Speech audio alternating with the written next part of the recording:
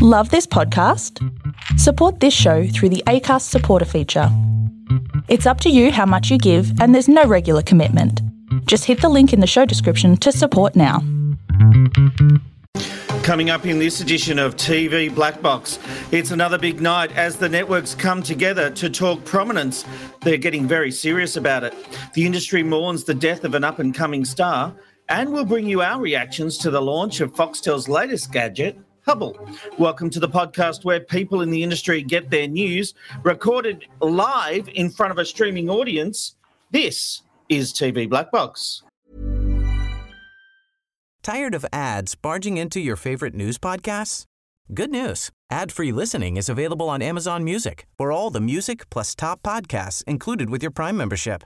Stay up to date on everything newsworthy by downloading the Amazon Music app for free or go to amazon.com/news ad free.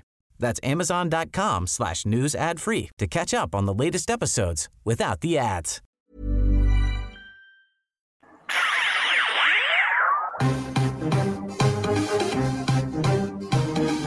This is TV Black Box, bringing you the inside goss from the TV industry. Yes, well, hello there as we beam live around the world, the nation and the states of Australia. Hello there, I'm Rob McKnight. Joining me tonight is the viewer's advocate, Steve Mulkey Mulk. G'day, Mulkey. Hello, Rob. Hello, other unnamed person we can't mention yet.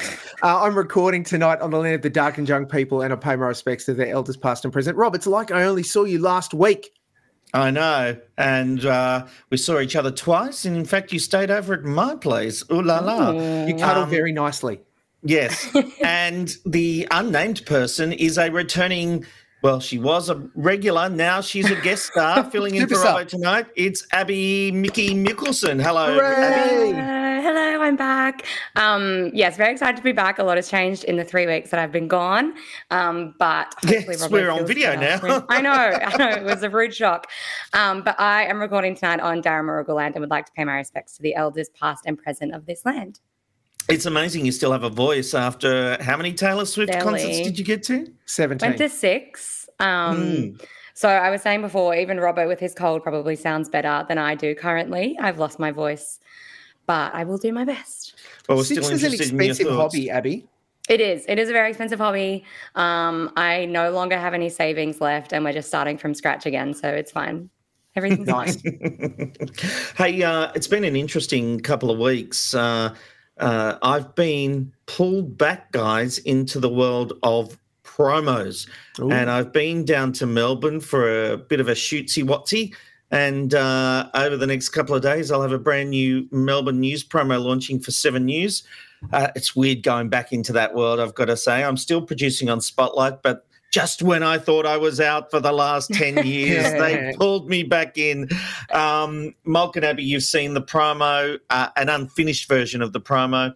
It's a little different, as you saw, but maybe it's not different. I don't know. First reactions? I really liked it. No, I won't give anything away. They're obviously very lucky to have you. You've been doing this for many, many years, and yeah, it's great. Oh my God, you're so much nicer to me when we're on video. No, that is not true. Not true. Look, and we're enjoying your feedback coming through. We've got people, Matthew Braun saying hello. I know that Radio Notes is out there, Adelaide checking in. I know Reggie Bird, or Sorensen as she is now, sent me a text asking when the podcast is starting. She is very sick tonight, and she may have had a few whiskies to help her throat with the cold. So she may not be available tonight, so we'll see what happens with that. But meanwhile, there is a lot to discuss this week in TV because the bosses of the free-to-air TV networks joined forces last week as they fronted federal parliament to talk about prominence. Now, look, we've talked about this issue before, but this is the proposed legislation that could force TV manufacturers to place the apps of each network in a prominent place on the home screen of each TV. Manufacturers are against it, as is Foxtel, but Free TV says this is needed to make sure the local industry survives and continues to provide news and local dramas. Mark, it was interesting watching the live feed of this. I did think the bosses of free-to-air did a good job of laying out their argument. Yeah, largely, yes. It was pretty good. We got to see, in a rare display of unity, all of them rocked up. Like, we got to see James Taylor from SBS. We got to see David Anderson from the ABC. They had their own little separate deals. With Free TV Australia, we got to see James Warburton and Mike Sneesby and Bev McGarvey all in a row. Like, it was all of them together. And Scott Lawson as well from Fetch, plus a whole bunch of other people lined up and offered submissions and answered questions and stuff. It's really interesting because of, and Patrick Delaney from Foxtel. Don't want to leave him out because that actually flavours it really significantly, because understandably the free-to-air CEOs and MDs have a very direct line about what they're trying to deliver and the way they want the legislation to be shaped and their submissions. And Patrick, representing Foxtel, might have a slightly different view. I really like Patrick, I've got to say. I really admire Patrick Delaney, but this line he's trotting out about the government shouldn't have control of your TV is desperate, and it's just a bit of PR spin. What we're talking about here, and the network's made it very clear, and Abby, you're shaking your head, and I want to find out why in a moment, but the networks are just saying when a consumer buys a new TV, and even retrospectively on older TVs, that software is installed to put the apps on the home screen in a place of prominence. If you don't like them, you can delete them. You're not stuck with them. They're not forced. I don't see the problem with that. This idea that the government's controlling your TV and what you watch, complete bullshit. What were you shaking your head at, Ab? I was shaking my head because I agree. I think Patrick Delaney's thing that it's government control and that it's taking away choice from Australians is ridiculous. It's no less of a choice or no more of a choice than how they come currently. If Netflix is at the front or if Foxtel goes at the front, whatever it is, something is at the front regardless, and you can rearrange it. There's no suggestion that the free-to-air ones should be at the front and should be unchangeable. It's just that that's where they should start. And I don't see an issue with this at all. I think that is complete just fear-mongering and just not a thing at all. Yeah, well, I agree with that. And it's interesting, Mulk, that we've seen manufacturers not want to do this because they do global deals with Netflix and Amazon Prime, and they're also trying to take a clip of the ticket of any revenue that the networks make through the apps streaming on their TVs, which I find ridiculous. Yes. But what were some of the salient points you saw come out during the presentation to Parliament? Oh, even the acknowledgement from James Taylor, the managing director of SBS, that who was outstanding. He was brilliant, right? And excellent opening submission and all of those sorts of things. Stating that there had been 2 separate cases from TV manufacturers wanting to basically bend them over and have a red hot go over the amount of money they were not asking for, telling, to even have their app on their platform. Yeah. And SBS have made an absolute badge out of making sure that the SBS On Demand app is available on everything and everywhere, like to make it accessible. And to have a manufacturer say to them, oh, yeah, $250,000 and we'll make sure that it's on there. The fuck? Yeah, I agree. I'm not sure that Bev McGarvey did make a really interesting point when she explained to the senator about the friction of getting from one page to the other. I thought she answered that very well. Mm-hmm. I wasn't sure that the example she gave about not being able to search for 10 play is that, like that, I don't know that showered her in glory, or is it a real problem people are having? Oh, no, it's a real problem. And this is part of the commercial free-to-air particularly, but largely the free-to-air argument that the need for prominence in these situations often means that they are, not preloaded, and that's part of the argument, where they want to have the apps physically installed to start with and then physically in that first 5 positions. But is that example she gave where she spent an hour trying to search for the 10-play app and couldn't find it and had to get an engineer? It doesn't cover Bev in glory. No, I'm just a bit surprised because on my LG, which is an older model now, it's it's not that old. It's 5 years or something, but that's old now. I went to the search function and I searched 10 play, 9 now, and all those kind of things. I knew how. I didn't know how to do it. I went to the search function and did it. So this is why I guess I'm surprised that it was that hard to do. I agree that you shouldn't have to search them and bring them up, right? Yep. I'm for that. I just am surprised it was that hard. I can't speak to why Bev found it difficult or what was the problem, and it could have been just. And I'm not having a go at her, by the way. Oh no! I acknowledge it could have been part of the problem was the difficulty of physically getting her television connected to her Wi-Fi or whatever like that, because that's part of the problem. If your app isn't preloaded, you've physically got to navigate into their reasonably voluminous app store, find the app you want, download it, get it downloaded and let it go through that process, and then flog and sign into it and make it go. Like, it's a bit of a mess. And while you would think it should be easy to find an app called 10 Play, are you searching for TEN Play or 10 Play or 10 space play?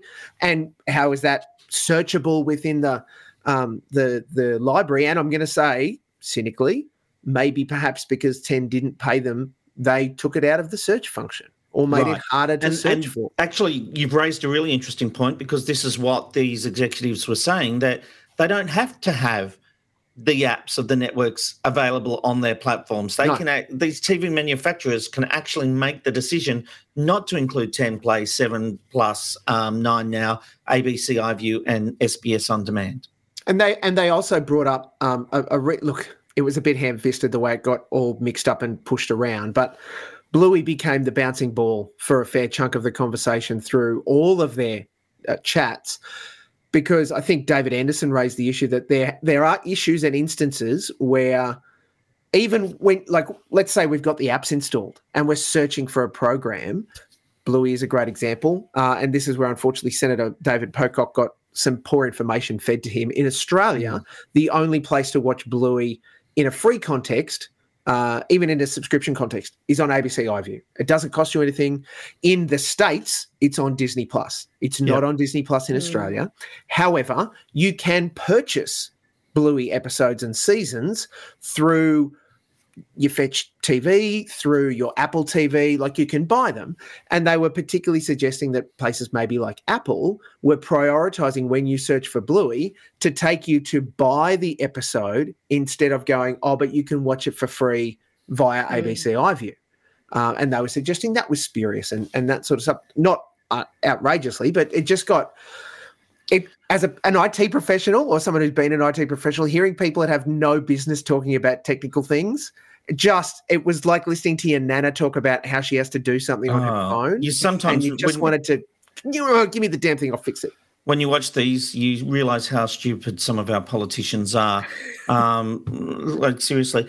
There are some commentators, like our dear friend Dan Barrett, who is against prominence. When I read his newsletter, the Always Be Watching newsletter, I think I saw a comment from him saying, well, why these are commercial entities, they already get their licensing fee is gone. Why should they get special treatment? Well, I think, as much as I love Dan, I completely disagree with him, because is it like people just want to see our television stations die? Like, is Netflix going to serve us up nightly news? Yes, they'll do some dramas.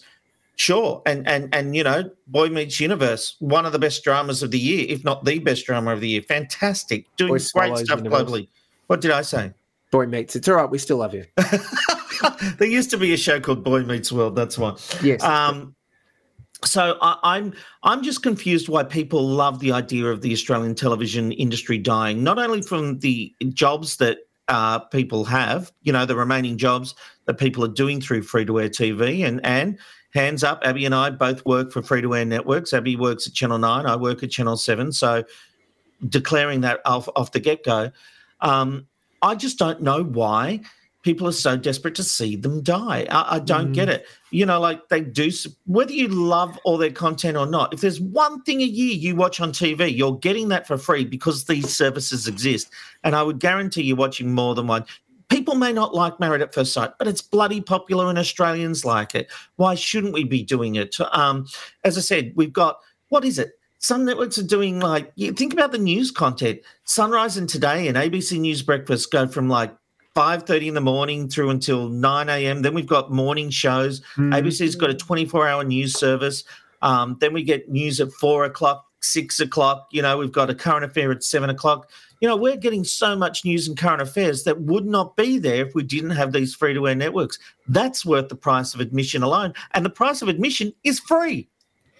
I think my take on that, and I don't agree with this, but I think some people don't like the idea of a handout, and they see this as a bit of a handout. So they see it as, well, free-to-air TV should be doing more and producing better content and all these things to compete with the streamers. And they don't like the idea that, well, we're just going to give them something to help them. And of course, all of us, and I think most people as well, would want to see free-to-air TV continue and grow, but it does need some support. But I think people are against the idea of just giving them support for the sake of it, if that makes sense. And that's not something I agree with. It's not for the sake of it. It's to keep it alive. No, I know, but people, I think look at the people want to see advertising them market. earn it. Yeah, but the problem is you've got companies like Netflix and Amazon Prime Video and Disney Plus all coming in here. How much tax are they paying? And what are they really contributing to the economy? And when they do, they can outbid the local TV stations. This was the whole problem.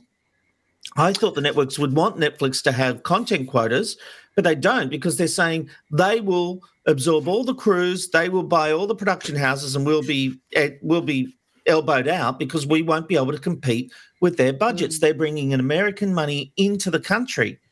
So, and Netflix and the like will do Australian stories for the while, and while people watch them, but there's going to be hits, there's going to be misses, and then they say, oh, it's not worth it. We've got the market now. We've got no competition. We'll just keep importing dramas to Australia. Can I throw in, and I think you've kind of hedged into what I'm about to say anyway, Rob, that the idea that, you were suggesting some people just want to naysay and call the end to the Australian free-to-air television industry. I think it's a little bit more nuanced than that. And what you've just raised is exactly that, around this idea that, well, these guys have done this and they're getting this market share and they're trying to build this, and well, now they don't have to do it. But do they or don't they? I mean, we could argue the same about our free-to-air networks who currently have severely reduced content quotas, who don't have to pay, but haven't paid a license fee in a number of years, where they used to have to do all of that sort of stuff. It is technically and financially in the Australian taxpayers' best interests that they stop linear free-to-air broadcasting, because that spectrum could be on-sold to telcos or other players. It's worth a lot. And we benefit, right? That they're not paying any license fee means that they're getting all of that for free. Now, I'm not suggesting that we should kill them off. Dan's key platform, and I'm sorry if I'm misrepresenting him, is largely that given the state of the advertising play, inflation, and the entire kind of media market, there isn't the space for three full-time commercial free-to-air networks. He's, of course, suggesting... Yeah, but even with a handout, that market forces will determine that.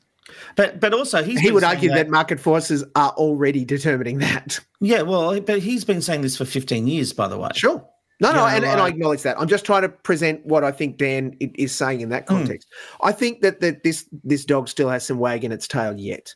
The challenge is, like you raised though, Netflix and Prime Video and Disney Plus are not delivering us a new service. And that absolutely is what 7, 9, 10, ABC and SBS are. And just acknowledging ABC and SBS's special place, I'm going to drop them out of this conversation. The commercial free-to-air networks are where we're really leaning into and worrying about in that context.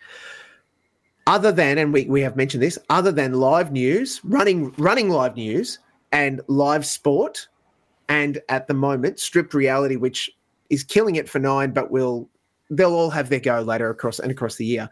There's not a whole lot that we tune in to watch anymore. It doesn't matter what the metrics are, what the new ratings, the old ratings, anything. Live news and live sport are what prop the networks up predominantly. Agree. And we know the streamers want the live sport because that will drive revenue. And that's part of this legislation is who gets the bite at what part of the cherry. And it's been really interesting to watch because 9, for at least the last 5, probably longer years, when they negotiate, they say we want everything. We want free-to-air broadcast, digital, all of the things where that has been fragmented. And 7, to their credit, in their latest round of negotiations around particularly the AFL and the cricket, have managed to pick that up. So for 2025 season AFL, the games that they broadcast free-to-air, you can watch on 7+. This year, over the cricket season, whenever the cricket was on, you couldn't watch it on Plus 7. but from next season you'll be able to. Yeah, no, you had repeats of border security. All right, we need to move on. Just a quick note. Mark, did I see you say in the comments that we're not getting Facebook comments at the moment? Yeah, there's just a weird error at the moment, and I apologise for whatever's happening. I've let the people at Facebook know. The comments are appearing on the Facebook post, but they're not coming into the console that we use. Okay. So right now we're only seeing YouTube comments that we can include. For example, if you're on Facebook, this one that's pandering to Rob, #McKnight. We can include them, but we just can't like we've included the Facebook ones last week. We'll still check them out and appreciate them. Worth a note, but I did want to bring up this one. Matthew Bean says, government gave lots of money to Ford and Holden. Absolutely right. If we want Australians, sometimes we need to support Australian, and there was a lot of support when the government did that. All right, let's move on to some very sad news, because it has been a sad week of news, with the news that a former Channel 10 reporter is believed to have been murdered. Investigations are still ongoing as police search for the bodies and appear to have found the bodies of Jesse Baird and his partner Luke Davies. That's the breaking news tonight. Jesse started out at TVQ in Brisbane as a presenter and producer on Totally Wild before going on to host live-action video game series Gamify. Now, he then relocated to Sydney to join Studio 10. First, he was in Queensland as a reporter before the relocation, and then he joined the show full-time as a producer and presenter. He was with the program until it was axed at the end of last year. Sarah Harris shared her feelings about his tragic death this week on the project. He wasn't just a colleague, he was our friend. He was like a little brother. He was one of those kids that lit up not just the screen, but also a room. He just had this big, beautiful smile. He was so good on air as well. 26, absolute star. He was just thought on his feet, was quick on his feet, whether it be feeding crocs or water skiing. He did it all. He was just one of those kids who had big smile, big talent, and an even bigger heart. And 2024, it was supposed to be his year. Yeah, it really is sad news. And we know a lot of people who worked with Jesse. I didn't work with him. I may have met him, but I didn't know him.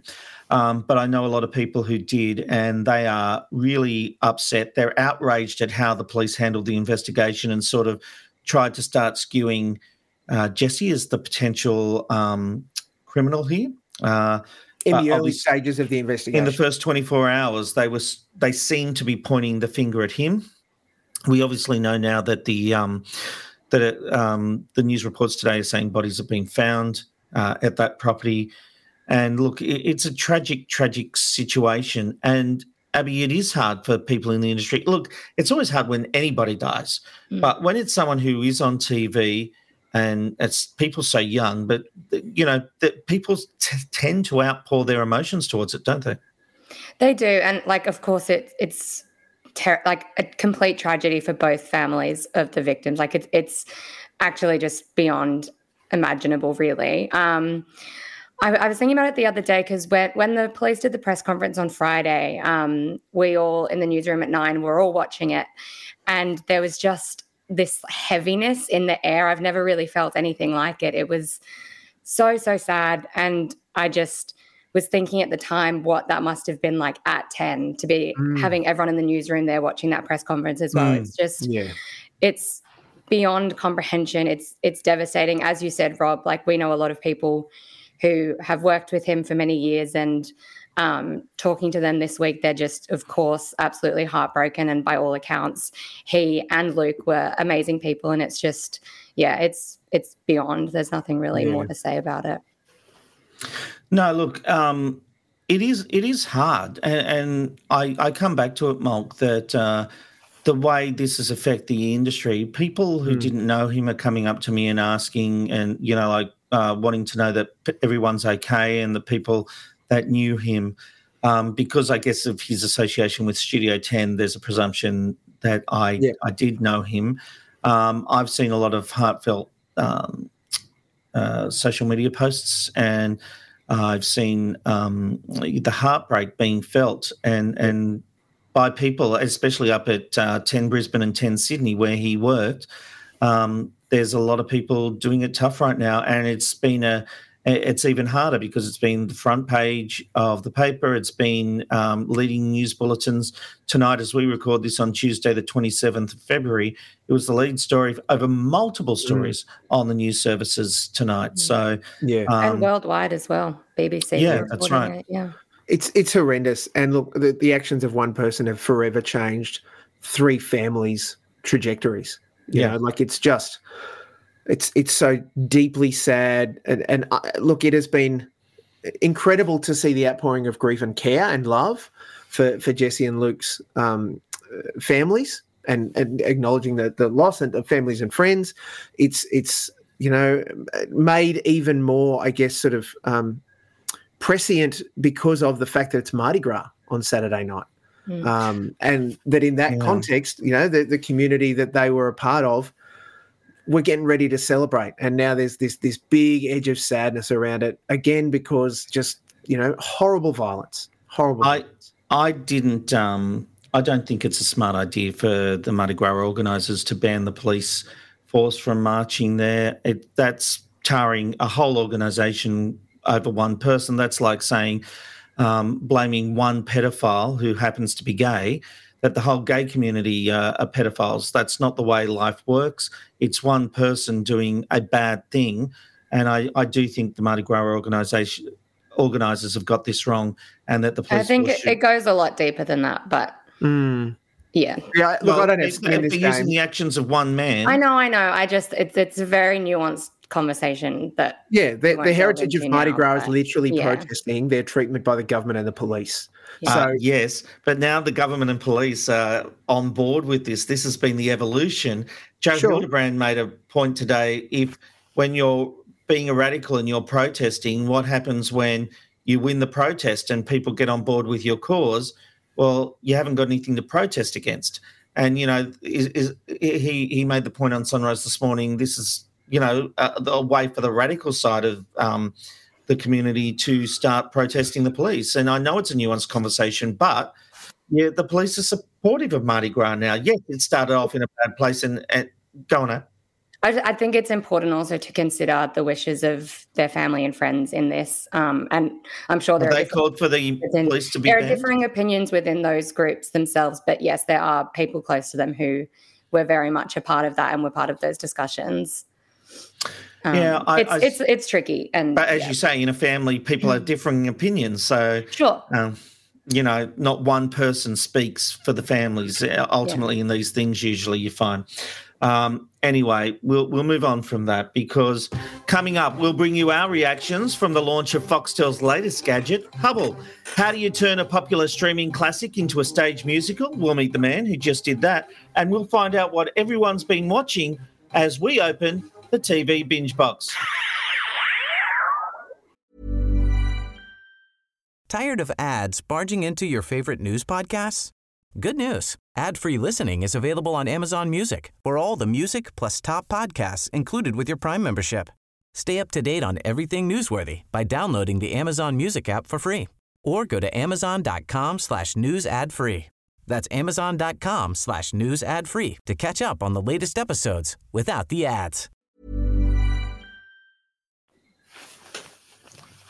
Okay, a week or so ago, I had the privilege of attending the Brisbane premiere of Beauty and the Beast, the musical. Now, look, guys, it's a fantastic production, and I am intrigued about taking a much-loved animation and adapting it for the stage. Matt West is the choreographer and director of the current season, and in fact, he was there for the original Broadway run back in 1994. I spoke to Matt earlier this week. West, welcome to TV Black Box. Thank you. It's so great to be with you.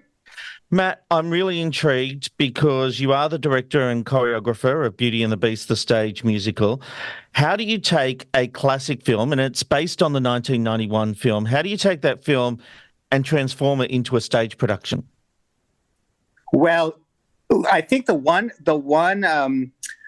thing to remember for us as a team was the animation was so successful and so so wonderfully told as a fairy tale and story, but to take actual animation and try to bring it to the stage is impossible. What you can do in animation just isn't possible on the stage. And so the task was to take these iconic Disney characters, which by the time we opened the stage play in 1994, these were well-known and beloved characters already, and how to take them and make them three-dimensional people and bring a sense of humanity to the piece.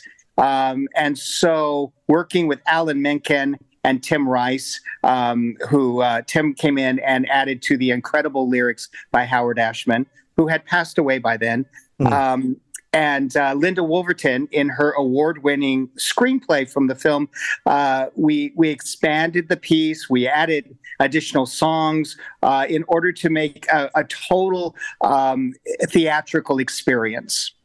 I was at the premiere in Brisbane the other night, and I've been wanting to see this stage play for a long time. It didn't let me down. It was fabulous. It was really great.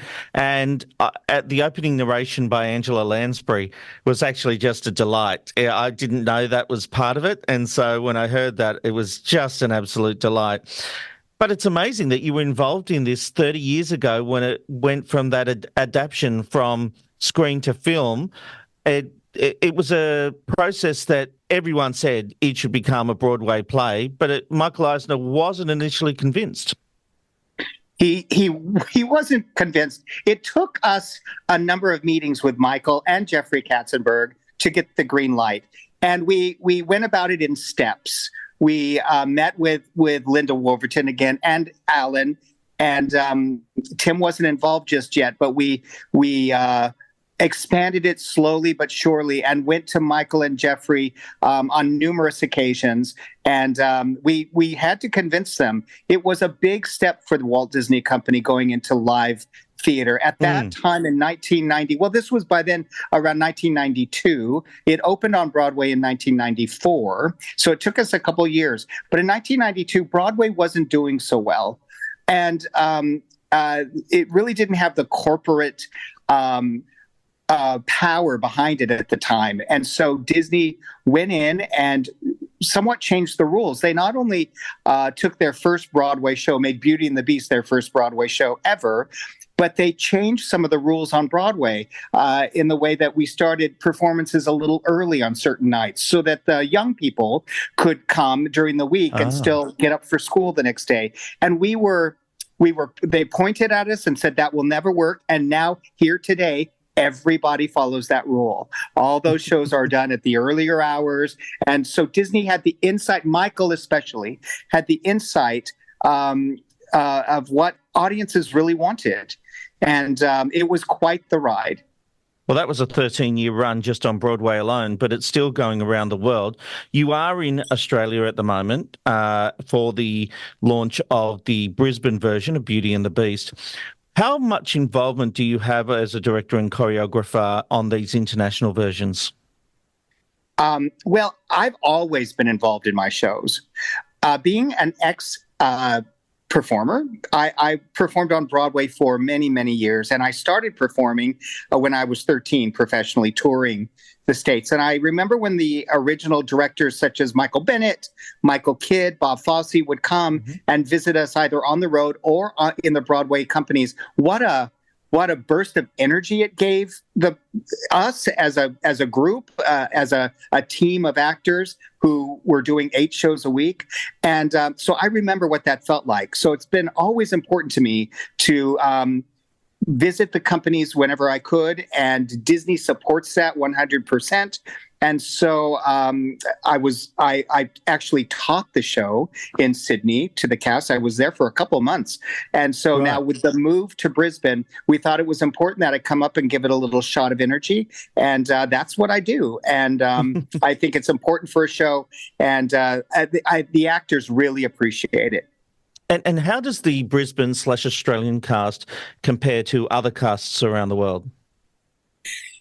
It's very interesting for me because I had the opportunity to be here 30 years ago when we hired Hugh Jackman to play Gaston and the fantastic Burt Newton as Cogsworth. Yes. So we had some very talented people back then, but the talent pool has only increased here in Australia, not only in size, but just in sheer the pure talent that these people bring. The Beauty and the Beast is not an easy show to cast. It has 11 principals in it, from Cogsworth to Mrs. Potts to Lumiere, Belle and the Beast, and onward. And so you have to find an ensemble that can cover those principles, plus be great dancers and great singers. So the ensemble really is the heart of the show and the most difficult part to cast. And we had here this time around in Australia, it was hard to make the decision. There were so many choices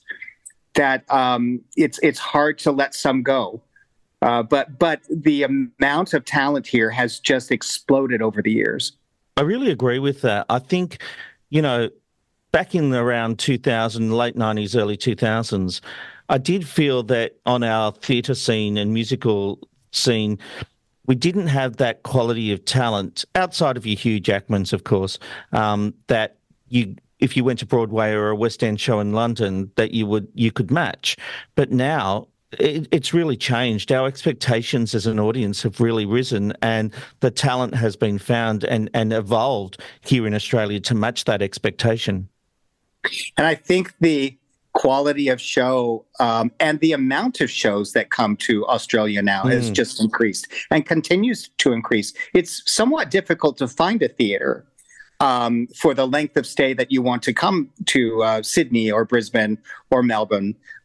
So that's just good, healthy theatre. That's good for everybody. It's good for the surrounding area. It's good for hotels and restaurants. It's a win-win. Yeah, it is. Well, look, the tickets are on sale now for shows through to 19th of May at QPAC. It's a great venue, a great show. Melbourne tickets are also on sale.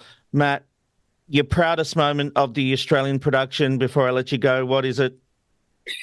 It's hearing those kids in the audience cheer for Belle and Beast. And when they're asking their parents questions, they're talking about the show. That is a win-win for me as a director. That tells me I did my job and we're bringing an entirely new group of theater goers into theaters. The youngsters are loving the show. They're very involved. The other night, I heard a young boy way in the balcony yell out, "Don't hurt her," when the Beast had a hold of Belle. That means he was into it. Yeah. And that's why I do this. I love it. It's a fantastic production. You should be very proud. Thanks for joining us. Thanks for having me. Yeah, it's a great show. It's funny, after I went and watched it, I went to Disney Plus and I watched the 1991 animated film as well. I can't get enough. I'm in trouble because I gave a spoiler. I've seen some comments. Spoiler alert, Angela Lansbury. Hypocritical. Yeah, I mean, the worst. Yeah, it's interesting. I think I have to cop that. Do you need to declare anything, Rob, just by the way? No. Okay, good. Just making sure we're all I mentioned in the thing and in the intro I went to the premiere. Sure. But I go to a lot Oh, premieres, and well he done. He gets invited to everything, yeah. I get invited to everything. He's a Sydney socialite. Mark has an issue because he's like, why are we doing this interview? And I said, because I'm genuinely interested in transforming a animated film into a stage production. Of course. Naturally. Completely. On to a more serious bit of feedback. I want to Clint Tice. He has said that's just him talking about you, though. One word, psycho. Anyway, okay. Yes. No, there's a different one from Clint where he says we need to consider how the gay community trust the police to go to them for abuse when one of them has allegedly committed murder. I completely understand that, but that's like saying you'll never go to a priest because a lot of them have done the wrong thing and abused kids. Breaking news, Rob. People don't go to priests. Yeah. Well, that might be true, but what I'm saying to you here is that I think we need to be careful about, turning our back on the whole force because of the actions of this guy, alleged actions, and the actions of a few or the minority. In every group of people, there are good, bad, and ugly, and we just have to remember that. Okay, let's move on, because Foxtel held its big launch of Hubbl last week. It was an impressive event attended by celebrities and executives to showcase the new service, which brings all of your streaming and catch-up apps all together. Mulk, it'll cost you $99 for the set-top box. Is it good value? Yes, with an if, no with a but. Always with you. and just up front, that's a $99 purchase price, no additional costs for the use of the Which I think is great. And also available built into a television that they're calling Hubbl Glass, 55 and 65-inch 4K TVs. We can develop that thing. Sorry, just a point of order. Please. Because this has just come into my mind. So I bought a MyCloud drive, right, by Western Digital. Sure. It was a great concept. It really worked well when we were doing the Ben, Rob and Robbo show, didn't it, Abby? Because I had a hard drive that was connected to my computer, but everyone could upload to it. They could put the files in there, and we could then play them off that drive for the show, all the clips and everything we used, the graphics, everything. Then, obviously, this MyCloud device didn't take off, and Western Digital have turned their back on it and basically now no support. So at the moment, I am very limited in the way I can get files. I can't get a whole load of folders in one go because there's no support for that, and there's no desktop app anymore, and it's a complete nightmare. How can I be sure that when Foxtel sell this $99 set-top box, it's a great question, that in 5 years from now, if it hasn't worked for them, will that have been a waste of money? The short answer is, Rob, like all technology in 2024, that's the gamble. Can't. And $99 is a pretty fair gamble, because if that's 5 years worth of $99, $20 a year, I think you've done all right for what it might be solving for you. Yeah, and the catch I is, think though, this is a good product. Oh, and the catch is, though, that Foxtel didn't invent it. I just want to upfront this. The Hubbl Puck device is the same as the Sky Puck device, rebadged, of course, and with an Australian flavour and variant, which is the same as the Comcast Xumo. So it's built off Comcast's product that Sky then use, and now Foxtel have brought in as Hubbl.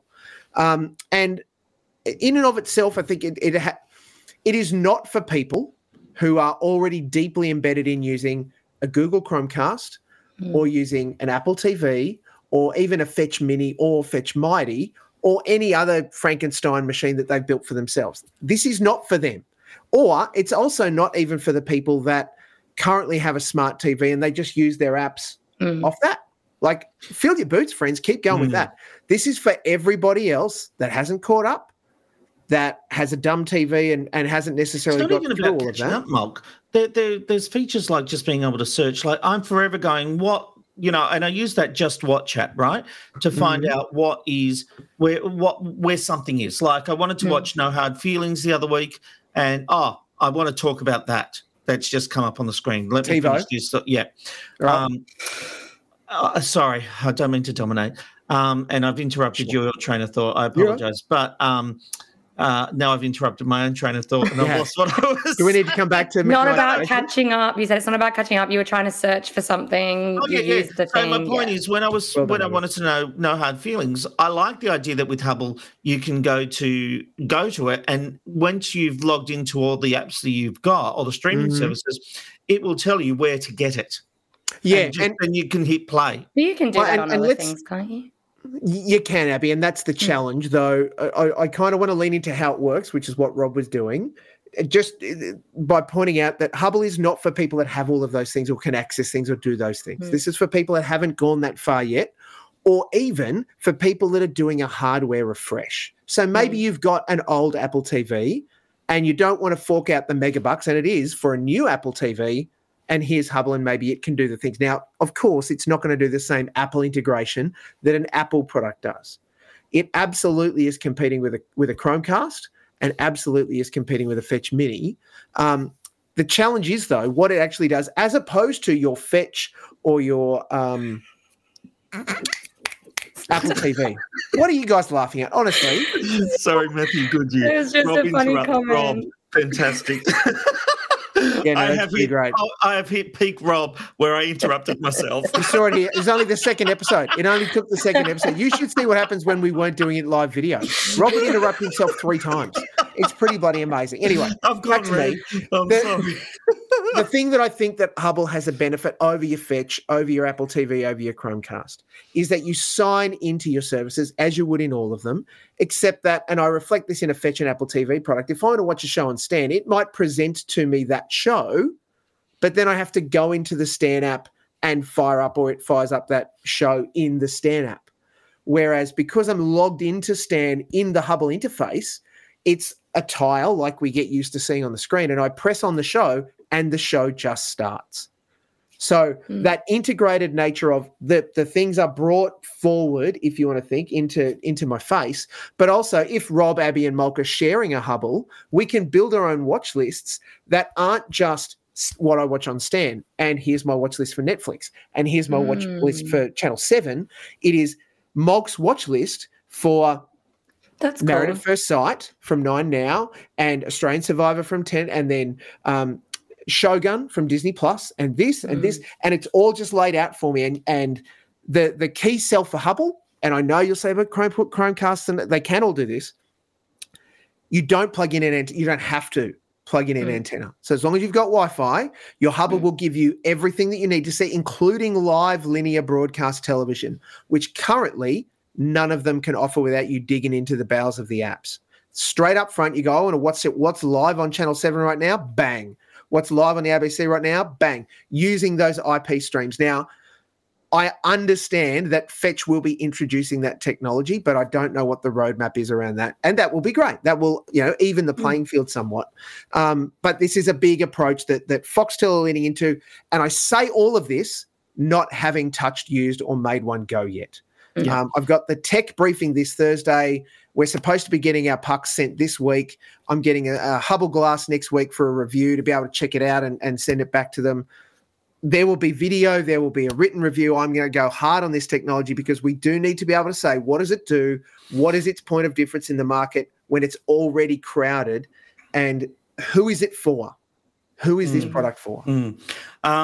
Clint has asked, do we find out about the billing process with Hubbl in regards to all of the streaming services? Yes. The answer to that, Clint, is that you don't have to subscribe to anything through Hubbl. Once you pay your $99, you can then sign in to each of your streaming services. Now, they are doing a thing that they mentioned at the presentation where you can subscribe through them, and the more streaming services you subscribe to, you will get discounts. I think it was like if you subscribe to 3, you get a $5 discount, and it was off the total bill for the month. Tier. It was some kind of tier. But once you own Hubbl, you own it, and you literally just have to sign into the streaming services you've got. And importantly, if you do subscribe to, say, Netflix or Stan through Hubbl, it's not locked into Hubbl. You can sign into your Netflix or Stan subscription on any other device. It's not like Prime Video where you've got to be in Prime Video to watch that sub. It is, you can use it as Netflix on anything in that regard. And here's another great question or issue that Matthew raises. And this, Matthew, is one we need to test, but I believe that you're exactly right.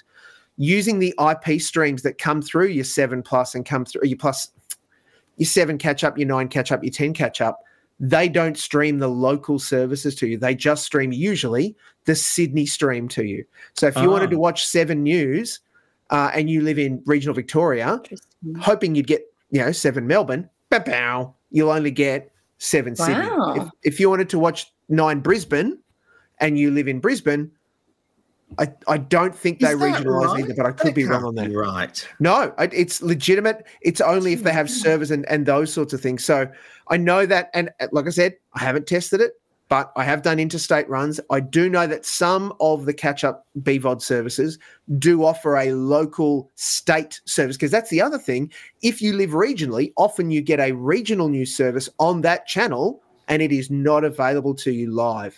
That means someone living in WA could theoretically be watching broadcast 3 hours ahead because they could watch the live Sydney feed. Correct. I want to go back to TiVo. We'll go to this TiVo thing because it's an interesting. Well, I think it's an interesting tangent. I was there. someone. No, it was another one, Mulk, that said. No, but I like that he brought up Fango. Oh yeah. So I was at Seven when they were launching TiVo, and I was in a meeting with the person who was completely in charge of it. Yep. And because I was using TiVo before it was in Australia, there was a group of people who would.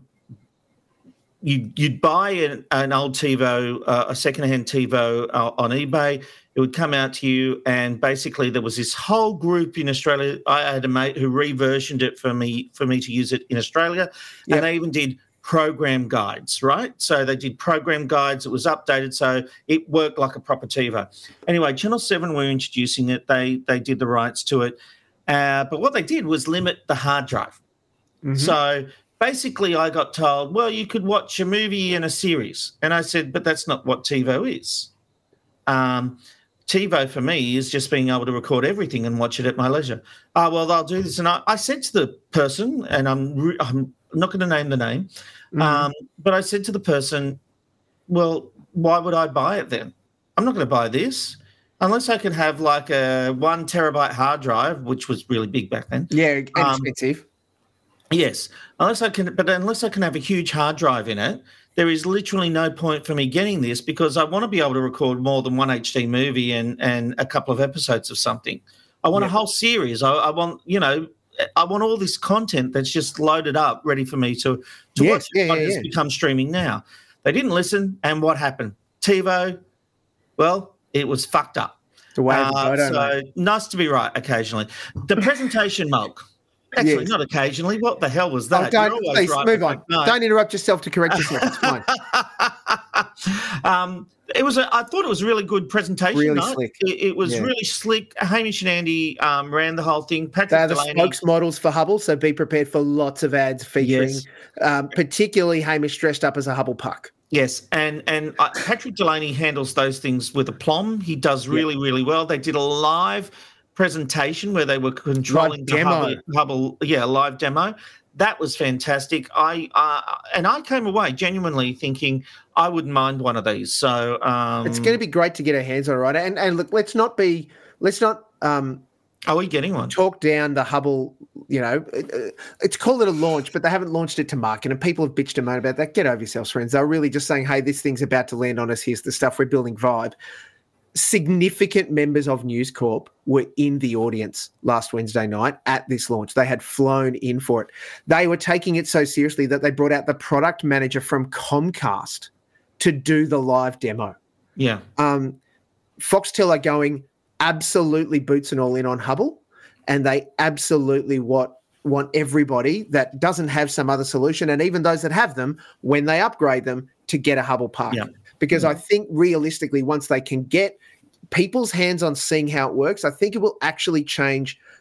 It will transform the way people watch and understand the combination of their free-to-air and subscription television. Yeah. All right. What's that time? It's time to open the TV binge box. Box.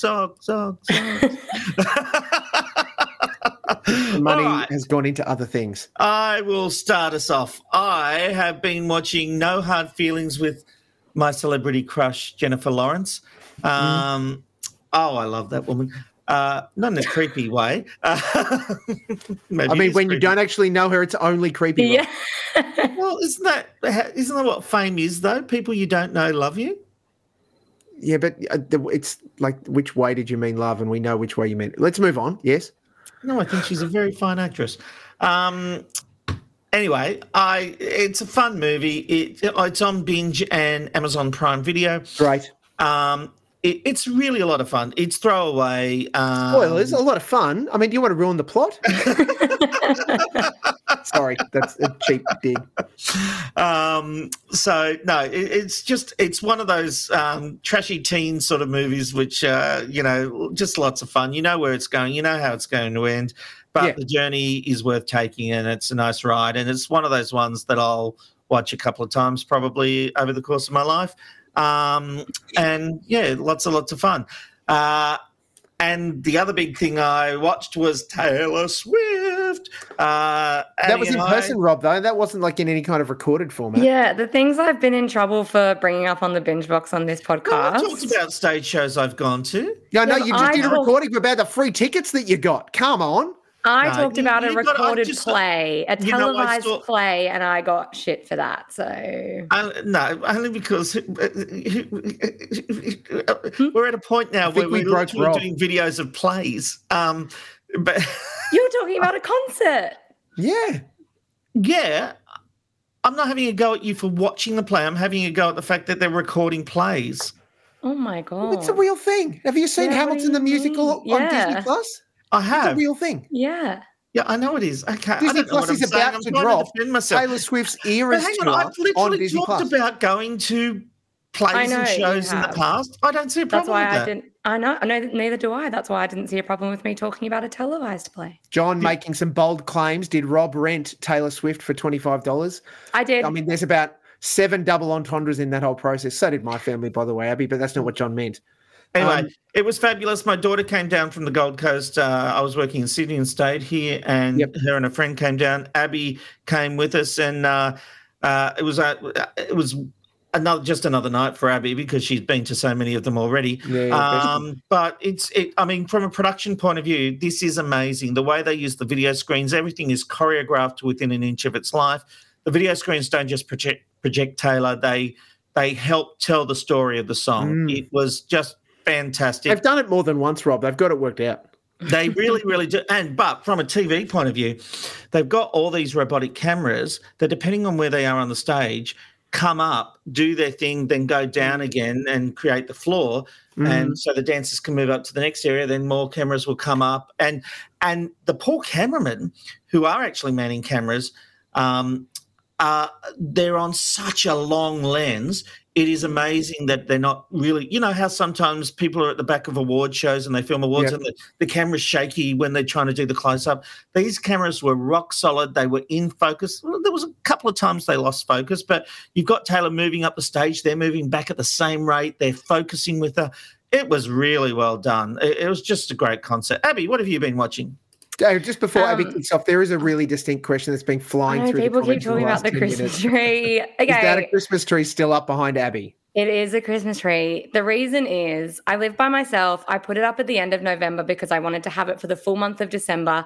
Then when it came to January to take it down, there are some there are some spiders in there and there's spider webs and things. And I am arachnophobic and I was like, I can't touch it. And so it is now just staying up. So it's building up for Halloween and then you get the pest exterminator. I actually don't know what to do about it. I even looked at it today and I thought maybe I should do it. And I picked up a decoration. It's like attached to the others with webs. I just can't do it. So that's staying up. It's called being a grown-up.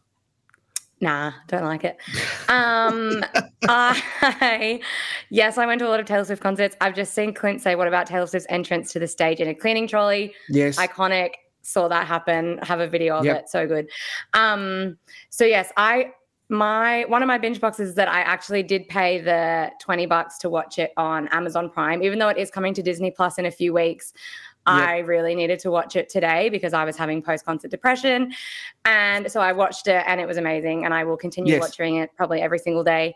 And then when it comes on Disney Plus, I'll be watching it over there.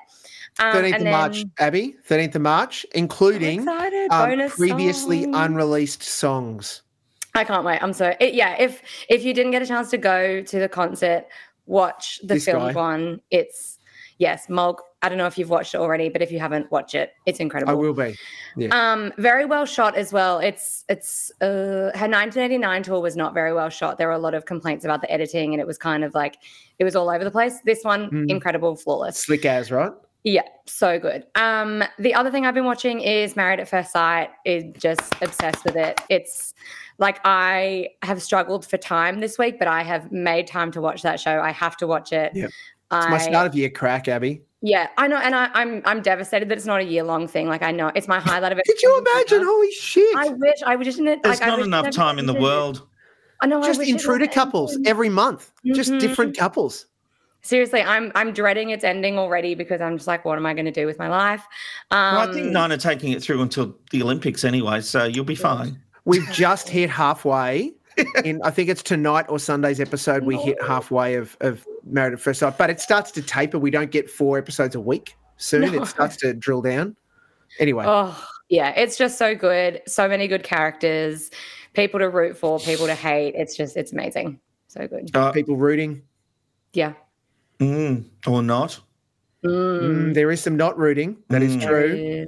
There is some, and there are some invites for other husbands to come and root their wives. Oh, mate. I've seen Sunday night's, what do you call it? Commitment ceremony already. And Jeepers Creepers, friends. Wow. Like, if you're a MAFS fan, don't miss a minute of it. It's so good. Is it my turn, Rob? It is, Monkey. Great. Thank you so much. Deeply in love with the fact that John Oliver is back on our screens last week tonight. Last week was fabulous looking at this US Supreme Court. This week, just as good looking at it's a scam process that's been flying around called pig butchering.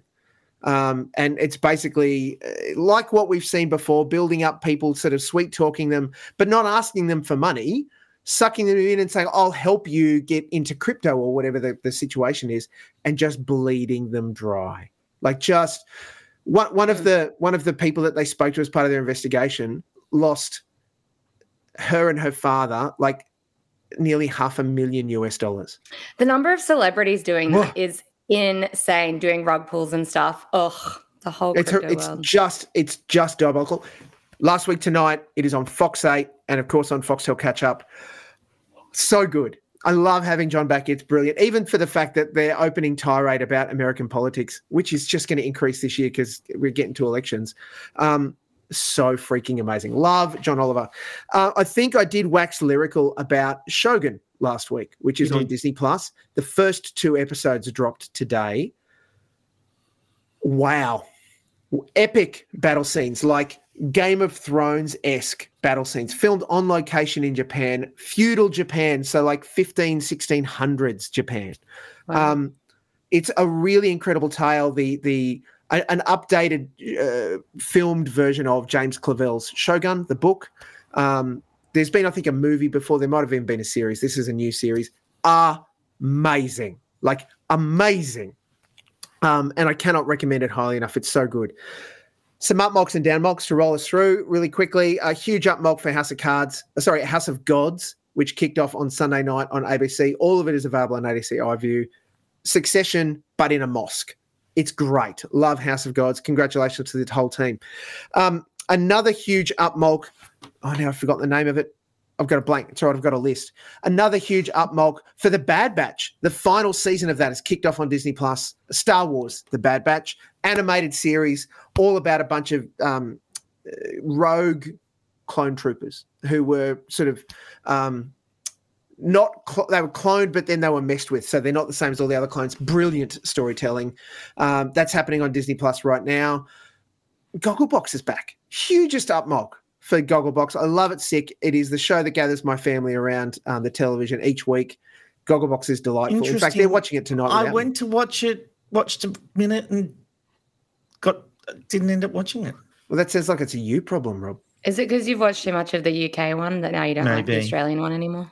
Yeah. I think so. And that they just be careful. It's a much better production. There is a thing. Oh, and a fair warning from Matthew Goodyear. If you're going to watch Shogun, be prepared to read a fair bit because, funny, the Japanese characters speak in Japanese. I don't watch TV to read. Well, there's subtitles, Rob. Unless you speak Japanese, you're going to be in a world of pain. All right. My final up-mulk, I just quickly want to get this one out on the way out. The 46th. Oh, he's getting the music. That's 46. It's like an Oscars speech. It is. The music's playing him off. Yeah, it's all right. I can shut it down anytime I want. The 46th season of US Survivor kicks off this Thursday night on 9 Go. 46. That's amazing. And look, Probst is back and he's talking it up. If you don't listen to the podcast that they've got running that Jeff Probst hosts, you need to get onto that. Huge up-mulk. Survivor Season 46, the US version, kicking off. Great value. Thank you. And just before we wrap, Kat says, I don't know, the Aussie one regarding Gogglebox is kind of forced, like they are playing parts. Could not agree more, Kat. All right, that brings us to the end of tonight's edition of TV Black Box. Don't forget, for all the latest in the world of TV, go to the place where people in the industry get their news. It's tvblackbox.com.au. And if you want to watch the bosses from the free-to-air networks and then Patrick Delaney and the people from Fetch and other interested parties talk up to Parliament about prominence, Mark has put a link to that video in the show notes, so go and have a look at that. In the meantime, Abby, thank you for rejoining us tonight. Yay! No worries. Come back again soon, if Abby. you'll come back full time. Well, that's nice. Okay, well, that's a don't call us, we'll call you scenario. And Mark, thank you very much. We'll see you next week, all things being equal. In the meantime, it's good night from McKnight. Good night.